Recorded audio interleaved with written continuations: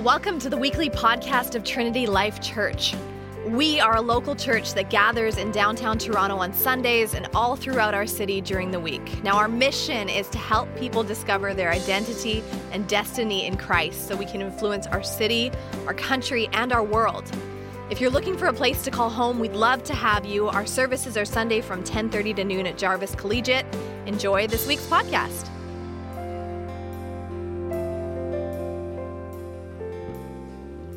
The end of all things is at hand.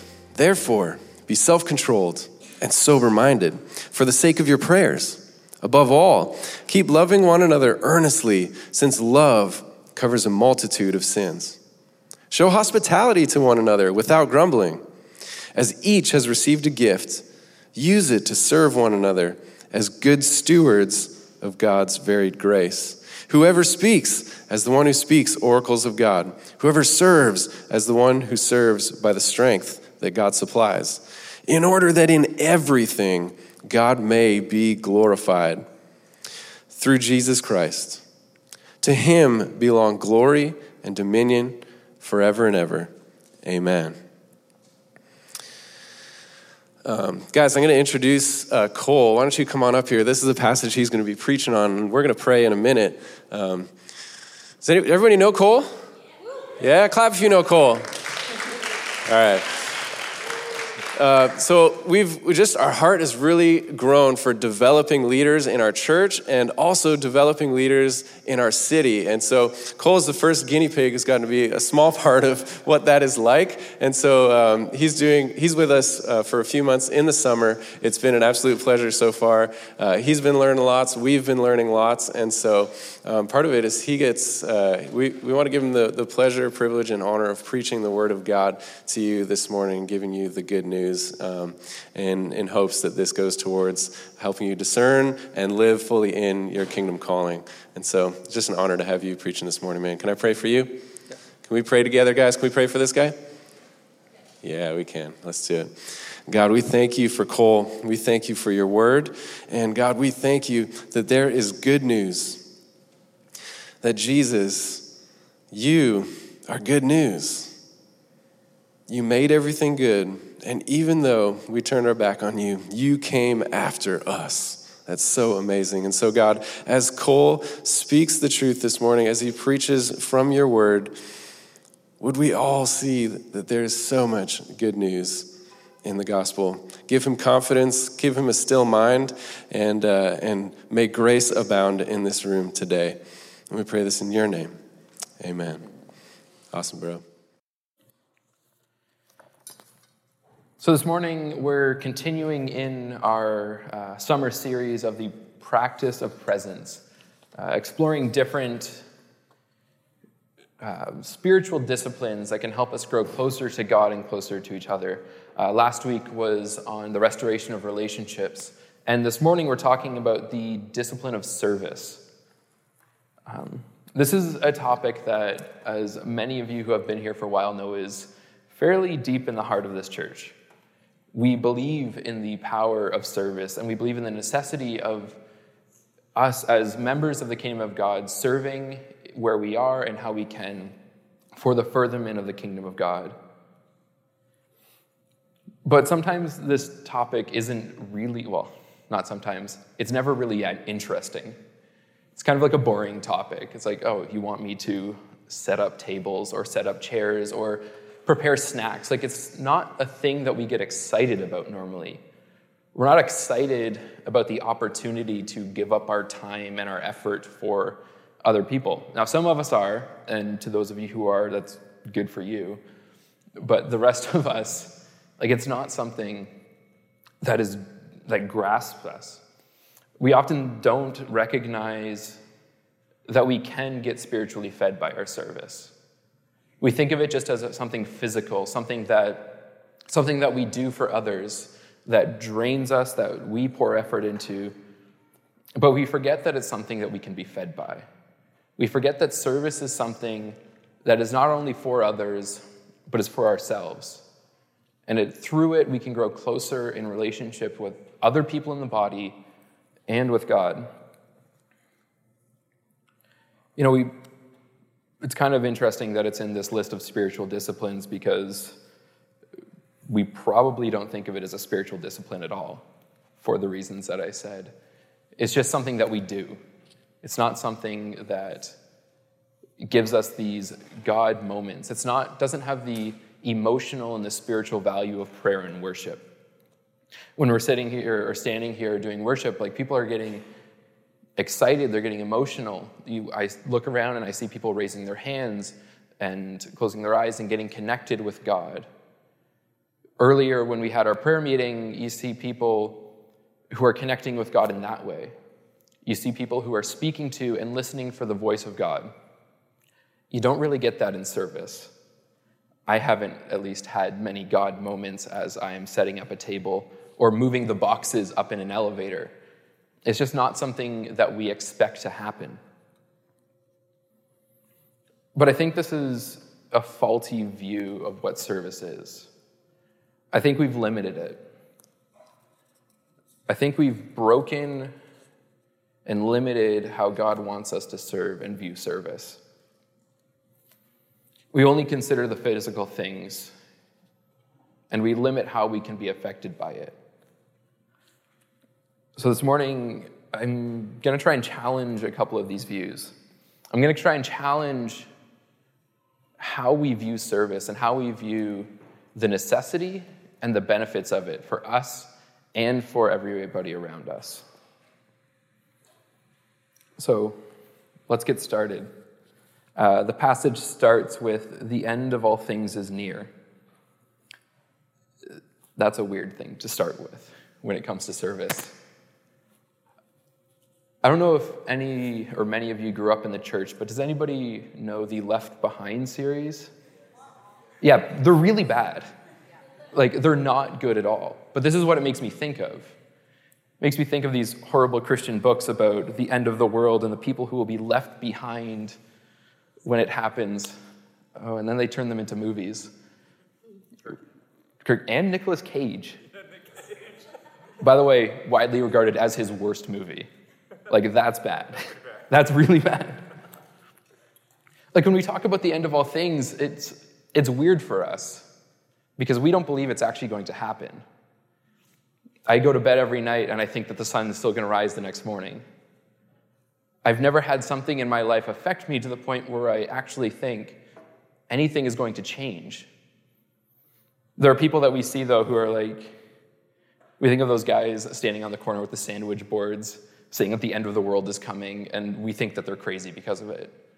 Or we watch those shows about doomsday preppers who dig these massive bunkers in the desert that are a lot nicer than where any of us are living now. Yeah, it's really upsetting. And they fill it with like thousands of rolls of toilet paper and canned vegetables and whatever they think they're going to need when the end of the world happens. And we see these people. We read books about the end of the world. We watch movies. We see the people who believe it's going to happen, and we think that they're ridiculous because of it. We think they're ridiculous because we don't believe it's going to happen. And when I read Peter writing that the end of all things is near, it makes me think of him as this crazy old guy standing on the street corner yelling at everybody that the end of the world is coming. Or as him going out into the wilderness and like digging a hole, prepping for it. When Peter wrote this, early Christians thought that the end of the world was going to happen, though. It wasn't something that was uncommon. They all believed that the coming of Jesus was the beginning of the end. They expected Jesus to come at any moment. And because of that, they acted with a sense of urgency, believing that everything that they did might be the last thing that they did. There was no sense of like, oh, I can get to that tomorrow, because there might not be a tomorrow. And that's what's at the center of this when Peter is writing that the end of all things is near. He's saying be urgent. You don't know what tomorrow is going to bring. You don't know if you're even going to get a tomorrow. So act and serve like you might not. If there's something that you feel called to do it now, because you don't know what's going to happen. So it's a little uncomfortable to look back on them writing these things, but we need to have that sense of urgency in our lives. because a lot of us don't. I know I don't all the time. It's hard to get the motivation to do these simple things because we think that we have time. We think that we have endless amount of time to do it. But we might not. Peter continues in this passage by saying, "Therefore be serious and discipline yourselves for the sake of your prayers." Prayer requires discipline. Not sure if anybody knows that. Might be news to people that it's not always the easiest thing to do. I struggle with it. A lot of people in this room probably struggle with it. Setting aside the time and the energy to talk to somebody who you can't physically see. It's hard and it takes effort. And Peter's saying to discipline yourself for this because it's important. It's urgent that we do this. Now, my topic isn't prayer today, so I'm going to leave that up to Jamie, who's doing that later. But I just want to tie prayer into the topic for today and say that your prayers are an act of service. It's not just an individual thing. It's not just something that you do for yourself in your own time. It's something that you can do to serve God and to serve others. When you come before God and you pray, you're not just entering into that, you're serving him. Service isn't just about giving somebody something that they don't have or providing for a need that somebody has. Sometimes service is just being there, giving them your time and your effort and your energy and your attention. That's all it takes. And when you pray for somebody else, you're also serving them in that. You're entering into that relationship and saying, let me bring your needs before God, and let me bring God here. So when you pray, don't just treat it as something individual, something that you can do in your own time or not do in your own time, but serve people with it, serve God with it, enter into that relationship. Later on in this passage in verse 10, Peter writes that, like good stewards of the manifold grace of God, serve one another with whatever gift each of you has received. So like how prayer is a gift of service and we might not always think of it, there's also a massive list of spiritual gifts that were given in the Bible, and using any one of those for the benefit of the kingdom of God or another person is also an act of service. Peter's actually talking here about spiritual gifts. He's talking about exhortation, that's not one of them, healing, prayer, leadership, speaking, apostleship, the gift of tongues, and the list continues to go on. I don't have all of them written in front of me, but it's something that we believe strongly here. We believe that every person in this room, every Christian, every person who's a part of the church has been given gifts by God, has been given special talents and abilities and spiritual gifts to be used for the kingdom. God has given us these things and he wants us to use them. If we take it and all we do is we hold on to it and never actually use it, then what are we doing? Nothing is the correct answer to that question. Some of us, we acknowledge that we have these gifts. We get to a point where it's like people tell us that we have these gifts, and all we do is we hold on to it like, cool, that's nice. I'm just going to keep this right in front of me and be excited that I have this, be excited, and I'm going to tell people that I have this because it makes me feel good. But we never actually use it. You know, we put it on our shelves like a little trophy, but what good is a trophy other than to tell people about something that you've done in the past? If you're not using your gifts to better your abilities and better your relationship with God, then you're not using them at all. It's just sitting there rotting and gathering dust. If we're not using them, we're wasting them. God has given each and every one of us these gifts so we can use them in service. Service is the using of these spiritual gifts. Using them in service to each other is an act of good stewardship. We've been entrusted with these things. There's something special. They're not something that can just be taken and thrown away. They have value. And if you're not using it, then it's a waste. While I've been here over the past couple months, I've gotten to know a lot of people. And I've gotten to see a lot of people here use their spiritual gifts in this way. There are people here who are gifted with intercession, evangelism, helps, discernment, pastorship, and they know this and they're using it. They're leaning into these gifts because they know that God has blessed them with them. And God has blessed them with these gifts in order to bless others. This is a community where we value these things. And we believe that everybody here should value these things because they're important. Going back to verse 8, though, Peter starts to explain how we are to put these gifts into service. He writes, "Above all, maintain constant love for one another, for love carries a multitude of sins." Above all, maintain constant love for one another, because everything must start with love. Everything. It's not just like a phrase that he puts in there. Peter actually believes that everything must start with love in the Christian faith. It's kind of an echo of Paul here, who writes in 1 Corinthians, "If I speak in the tongues of mortals and of angels, but do not love, I am a noisy gong or a clanging cymbal. And if I have prophetic powers and understand all mysteries and all knowledge, and if I have all faith so as to remove mountains, but do not have love, I am nothing. If I give away all my possessions, and if I hand over my body so that I may boast, but do not love, I gain nothing. If I serve on logistics, or serve in Kids City, or I'm a part of Connections, or I'm on the worship team, or if I stand up here today in front of you and speak to you without love, then I am nothing." Every act of service that we do must come from the love that God has shown us. If we're doing it for another reason, then all we're doing is serving ourselves. We might feel like we're bestowing a gift on somebody, but if we're doing it out of selfish reasons, then we're not doing anything for them. We're just doing it for ourselves. We're looking to gain praise. We're looking to gain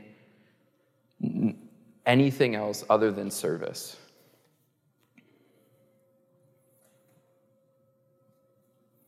Service is not for ourselves, but it's always for the person in front of us. It's not something that we have and do in order to gain popularity.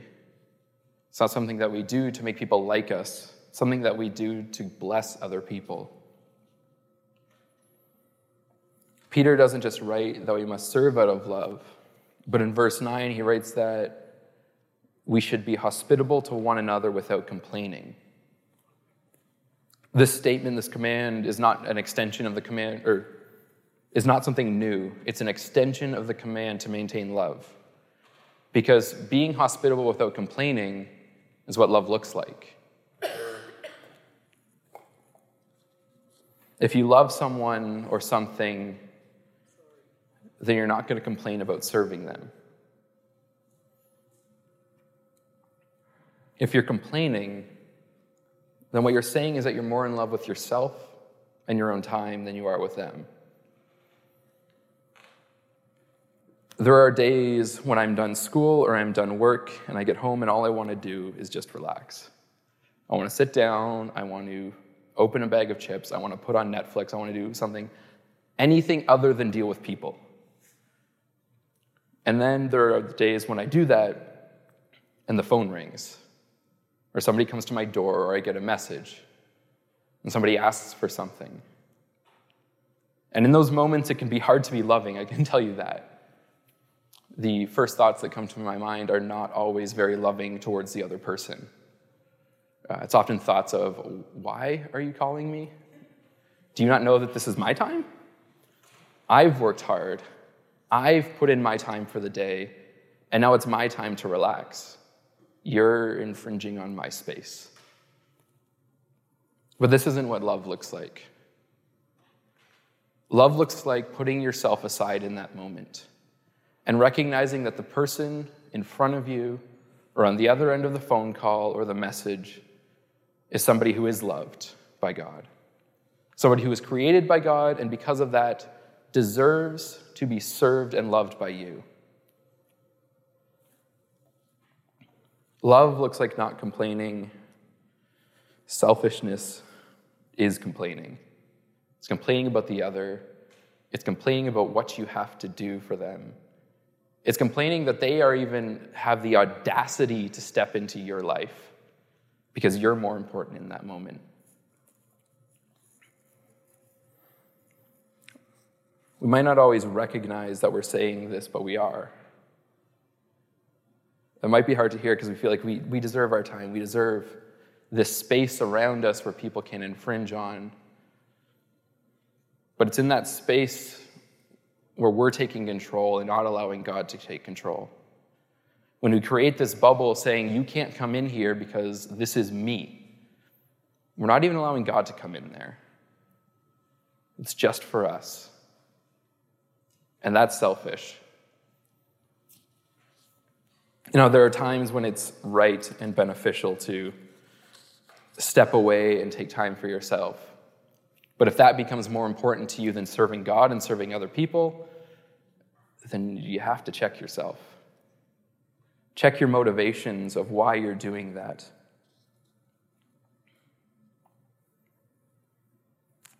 Selfishness sees service as a job that has to be done.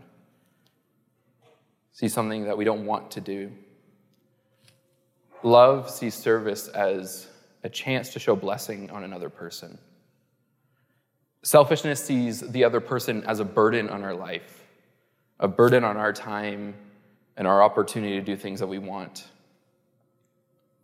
Love sees the other person as a blessing.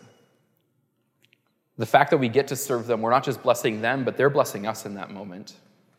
We get the opportunity to do this. It's not something that we have to do. It's something that we get to do. We get to serve people. We get to help people. We get to show God to other people. It's not a burden, it's a blessing. It's our natural default to worry about ourselves. Well, that doesn't mean it's right.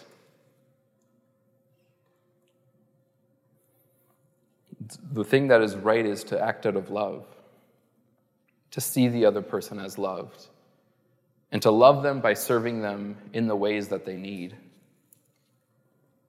This is hard. It's not always easy, and it infringes on the space that we want to claim for ourselves, but that's a good thing because it allows God to enter. Now, there's this little phrase in verse 8 which is strange. Love one another earnestly, since love covers a multitude of sins. Does anybody know what that means? Because I don't. Well, actually, there are a couple of ways that we can read this. I'm not fully sure what it means, but there are a couple of ways that we can look into this. Peter appears to be referencing Proverbs 10, in which it's written that hatred stirs up strife, but love covers all offenses. But whose offenses does it cover? Whose sins are covered by love? Are my sins covered? Or are the offenses of other people covered? And it's both of these. When we look at the passages together, I think we can see it functioning on two levels. On the first level, when we act out of God's love for the other person, then we're less likely to sin ourselves. It covers our sins by stopping us from doing them. When Jesus was asked, what is the greatest commandment? He responds with, you shall love the Lord your God with all your heart and with all your soul and with all your mind. This is the first and greatest commandment. And the second is like it. You shall love your neighbor as yourself. On these two commandments hang all the law and the prophets. So the basis of God's love and will and plan for the world is love. If we're acting out of God's love, then we're not going to break the law because the law is love. If we're listening to God and we're searching to be loving to the world and to him, then we're not going to offend him. We're not going to offend others because we're going to be loving them. Now, this looks different in many ways, but if the basis of our actions is out of genuine God-given love for the other person, then we're not going to cross that boundary of sin. It's going to be removed from us. Now, this isn't like a selfish love or a physical love, because that will cause us to sin. It's God's love. The love that is focused entirely on the other person and not on the self. We often love for selfish reasons, but God's love stops us from doing that because it looks at the other person and sees what they need and how we can serve them. On the other side of things, love can also cover the sins of the other person. I'm sure many of you know the passage, love is patient, love is kind, it does not envy, it does not boast, etc., etc. But that passage ends with, and it keeps no record of wrong. When we love another person, we're not keeping a tally of all the things that they've done against us. We're not keeping a record of all the wrongs that they've committed us. Because when we do, we're focusing on ourselves. When we're keeping a record, we're thinking, these are all the ways that you've hurt me. These are all the ways that I've been affected. God's love doesn't do that. It doesn't hold things against other people for what they've done. It looks at them and it looks past these things, saying, I know that you've done wrong. I know that what you've done has hurt me, but I also know that God loves you. I also know that you are more than the things you have done against me. You are a person who is created and loved by God, and as a result of that, you deserve to be served and loved in return. Our love, or God's love, covers the wrongdoings and the offenses of the other person. It doesn't keep them. It looks past these things, saying it does not matter what you have done because you're a person created by God. That being said, our love does not get rid of these sins. We can't do that on our own. There's only one love that actually covers and gets rid of these sins. There's only one love that can go beyond just looking past these and actually remove them. And that's Jesus' love. When Jesus went to the cross, he didn't just do so to cover these sins, to not look at them anymore. When Christ's love enabled him to come down and be incarnate and go to the cross, it removed these sins. His is the only love that can do that.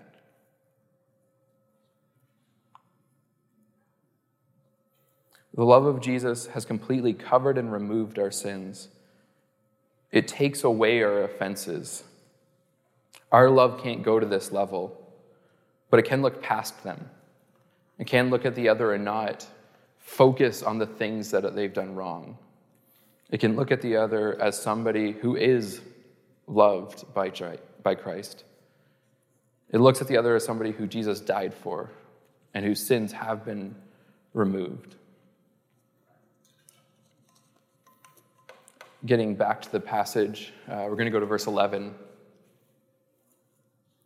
Peter writes here about how we should use our gifts in service. Whoever speaks as one who speaks oracles of God, whoever serves as one who serves by the strength that God supplies, in order that in everything God may be glorified through Jesus Christ. Here, Peter has created two general groups of spiritual gifts. He's put one as speaking gifts, gifts that involve words and blessing the other person in that way. And he also includes acting gifts, gifts that require action. In creating these two categories, Peter has covered all gifts. There's gifts that involve words and gifts that involve actions. And all of them have been given by God and must be used for the glory of God. It's not just that these gifts come from God, but also that we must rely on God every step of the way in order to use and develop them. Whoever speaks must do so as one speaking the very words of God. It's not whoever speaks must do so speaking their own words to bless another person. Our words come from God, but they must in order to be service. Whoever serves, whoever acts, must do so with the strength that God supplies. It's not that whoever acts must do so based on their own strength. When we do this, when we rely on our own words and our own strength, then we only have a limited amount. This is when we get burnt out. This is when we get tired and don't want to serve anymore because we are unable to. Because our strength and our words are extremely limited. They can't take us the rest of the way. We can get to a point, but it's all based on us. All of the weight of our service is on our shoulders. But when we rely on God's strength, when we rely on God's words in order to bless other people, then none of the weight is on us. We don't need to carry that because God's carrying it for us. None of this comes from us. It all comes from God. If I came up here and spoke to you with my own ideas and based on my own abilities and my strengths, then I would not be serving God with my words. I'd be serving myself. If someone is serving on the worship team or in Kid City based on their own abilities and strengths and desire to do so and be recognized for what they are doing, then they're not serving God. They're serving themselves. They're performing for themselves, hoping that people will praise them for what they're doing. Now, there are some places where this is easier, people who are in front of people who are in a more visible position. And when we rely on our own strengths, we're hoping that we will be in front and that God will be behind us and that people will see us before they see God. But this isn't service, and this isn't beneficial for anybody. There's an artist that I follow who wrote in a piece once, "Our hearts are idol factories. I was reminded of it this morning when I woke up intimately aware of my desire for God to bless this silver piece I'm writing about elevating Jesus so that whoever sees it might elevate me." How often do we do this? We pray for God to bless our service and our works, but secretly we're just hoping that other people will bless us. We're hoping and praying that God will make us better at what we're doing so that other people will see it and praise us for it. We like to receive praise. We like to have people tell us that we're doing a good job at what we're doing. And this feels good and it's validating and it enables us to move forward. And I'm not saying that praise and encouragement is a bad thing because it helps us to continue.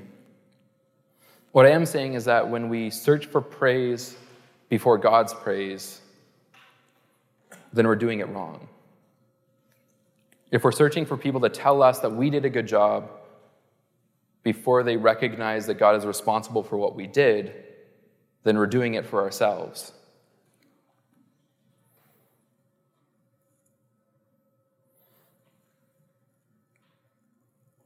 I can tell you that I'm not up here today in order to have people tell me how good of a job I'm doing. If I was, I probably would not be talking about service. I would be giving a message on a different topic that's a lot more pleasing to the people in front of me. We don't serve in order to tell people how good we are. We serve in order to tell people how good God is. Serving is not about us. It's not about what we can offer. Serving is about using the gifts and the words and the strength that God has given us for the glory of God and the benefit of others. When we serve God and we serve others, we're called to rely on the gifts and the strength that God has given us. And when we do so, we bring glory to God in everything that we do. All of the glory in our service must go to God, because everything that we do in service comes from God. It's not from ourselves. There's another way that we can get distracted and self-focused in our service. We're not always focused on receiving glory. We're not always focused on telling people on others telling us how good we are. Sometimes we just get caught up in how hard it is to serve. We're given a story in the Gospel of Luke of a time when Jesus was traveling, and he was invited into the home of a couple people who were in the community. Martha was a lady in the community, and she invited Jesus in. It was the expectation of her culture that she would do so. Everybody was traveling between towns at that point, and it wasn't safe to sleep outside or in the inns or any of that. So it was the responsibility of people to invite others into their home, to prepare food for them, to give them a place to clean and rest. It was expected of her. To not do so would be wrong. To not do so would be to be countercultural. So this is what she does. She hears that Jesus is coming through, and she invites him into her home. And she starts cleaning and cooking and preparing things, doing what is expected of her as a Palestinian woman. And then as she's doing so, as she's preparing food and bringing it out to the people, she sees something that she doesn't expect. She sees her sister sitting on the ground. I'm sure we get this feeling a lot. I know I have in school, where you're working on a group project with somebody and then you recognize that they're not actually doing anything. You're like, but I'm doing all the work. We're supposed to be in this together. The expectation is that we're working on this together for something. So when Martha comes in and she sees Mary sitting on the ground, she's not happy about that. She's understandably upset. She's been doing all this work as her sister does nothing, as she just sits there. So then she goes up to Jesus and she's like, do you not see what I'm doing? Do you not see all of the work that I've done for you and for everybody in this room? And here my sister is just sitting here doing nothing. Can you tell her to help me? It's her job. And she expects Jesus to say, you know what, you're right. It is her job, and we should be serving and helping one another in this way. Mary, get up and go cook. But he doesn't say this. He doesn't respond how everybody expects him to. Instead, he says, Martha, Martha, you are worried and distracted by many things. There is need of only one thing. Mary has chosen the better part, which will not be taken away from her. Often when we read or hear this response, we get the idea that somehow physically serving is less important than spiritually serving. We get the idea that moving things, setting up things, preparing things isn't as fulfilling as just sitting and taking. And this is somewhat correct. Jesus tells us that Mary has chosen better because she is focusing on Jesus. But the problem with Martha is not her actions or her service. These are all good things. The problem with Martha is her attitude and her distraction. Her serving has caused her to be distracted from who she's serving. She forgot that she invited Jesus into her home. She forgot that she invited the Son of God, this rabbi who she admired. She forgot that she was serving him. And she just remembered that she was serving herself in that moment. The problem with Martha is that she forgot who she was serving. She had no love in that moment. She wasn't present.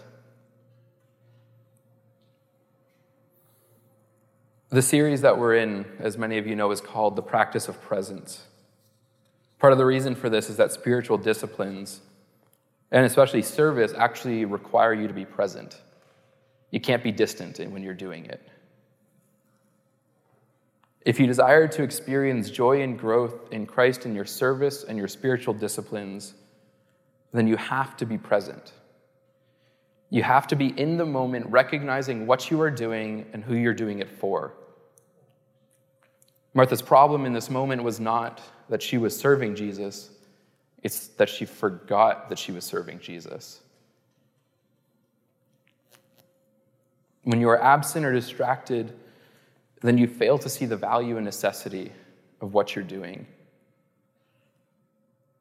You fail to see that God is allowing and enabling you to do this for him and for others.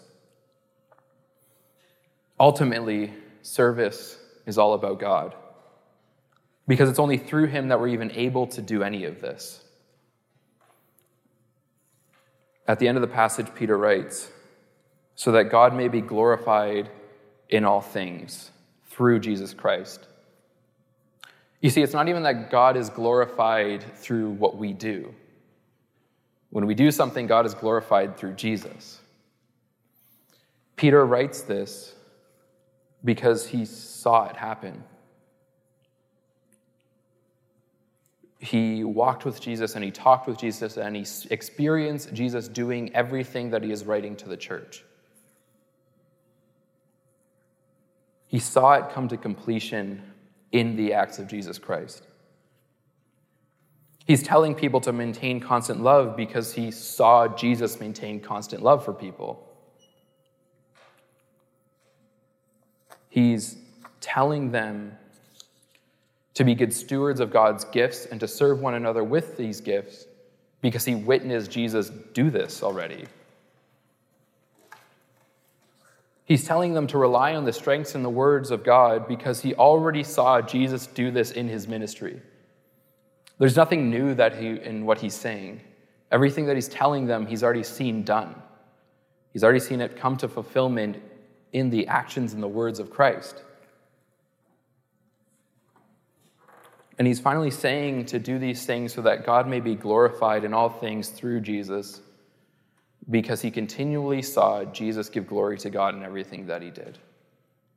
It was never for himself, it was always for God. Jesus became fully present in order to serve and bring healing to the world.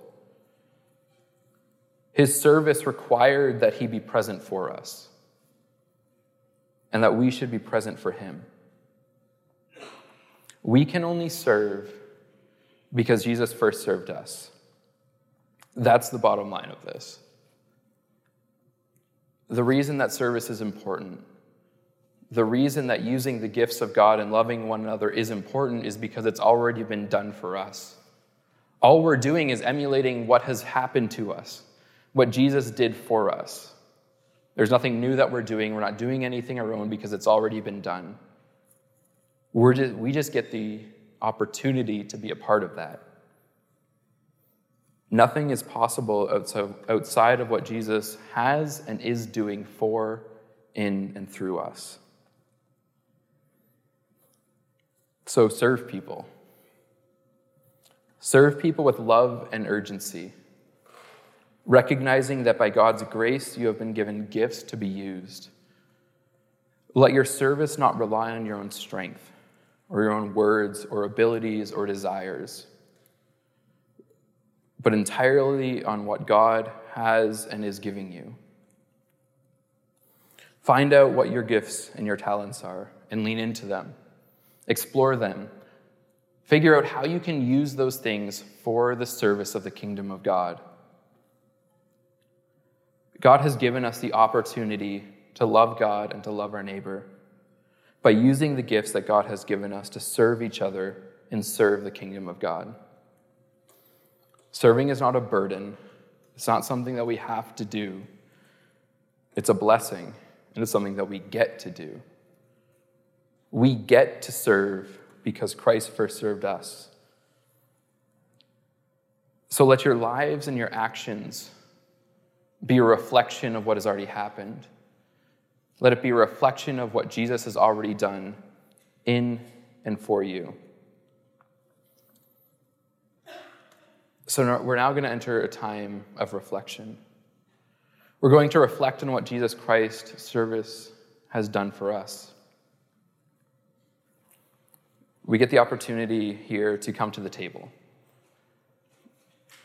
On the night before he was betrayed, Jesus gathered his disciples around him, and he took bread, and he said, "This is my body broken for you. Eat in remembrance of me."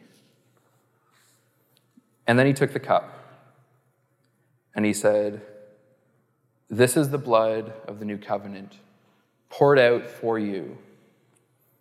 Do this in remembrance of me."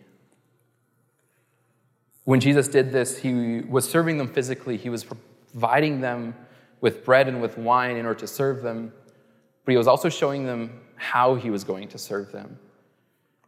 He was showing them of the service that he was going to do when he would give himself up for them. So when you're ready, step out and come up and experience the service of Christ. Experience what he has already done for you and is doing in you. Allow Jesus to serve you today. Amen.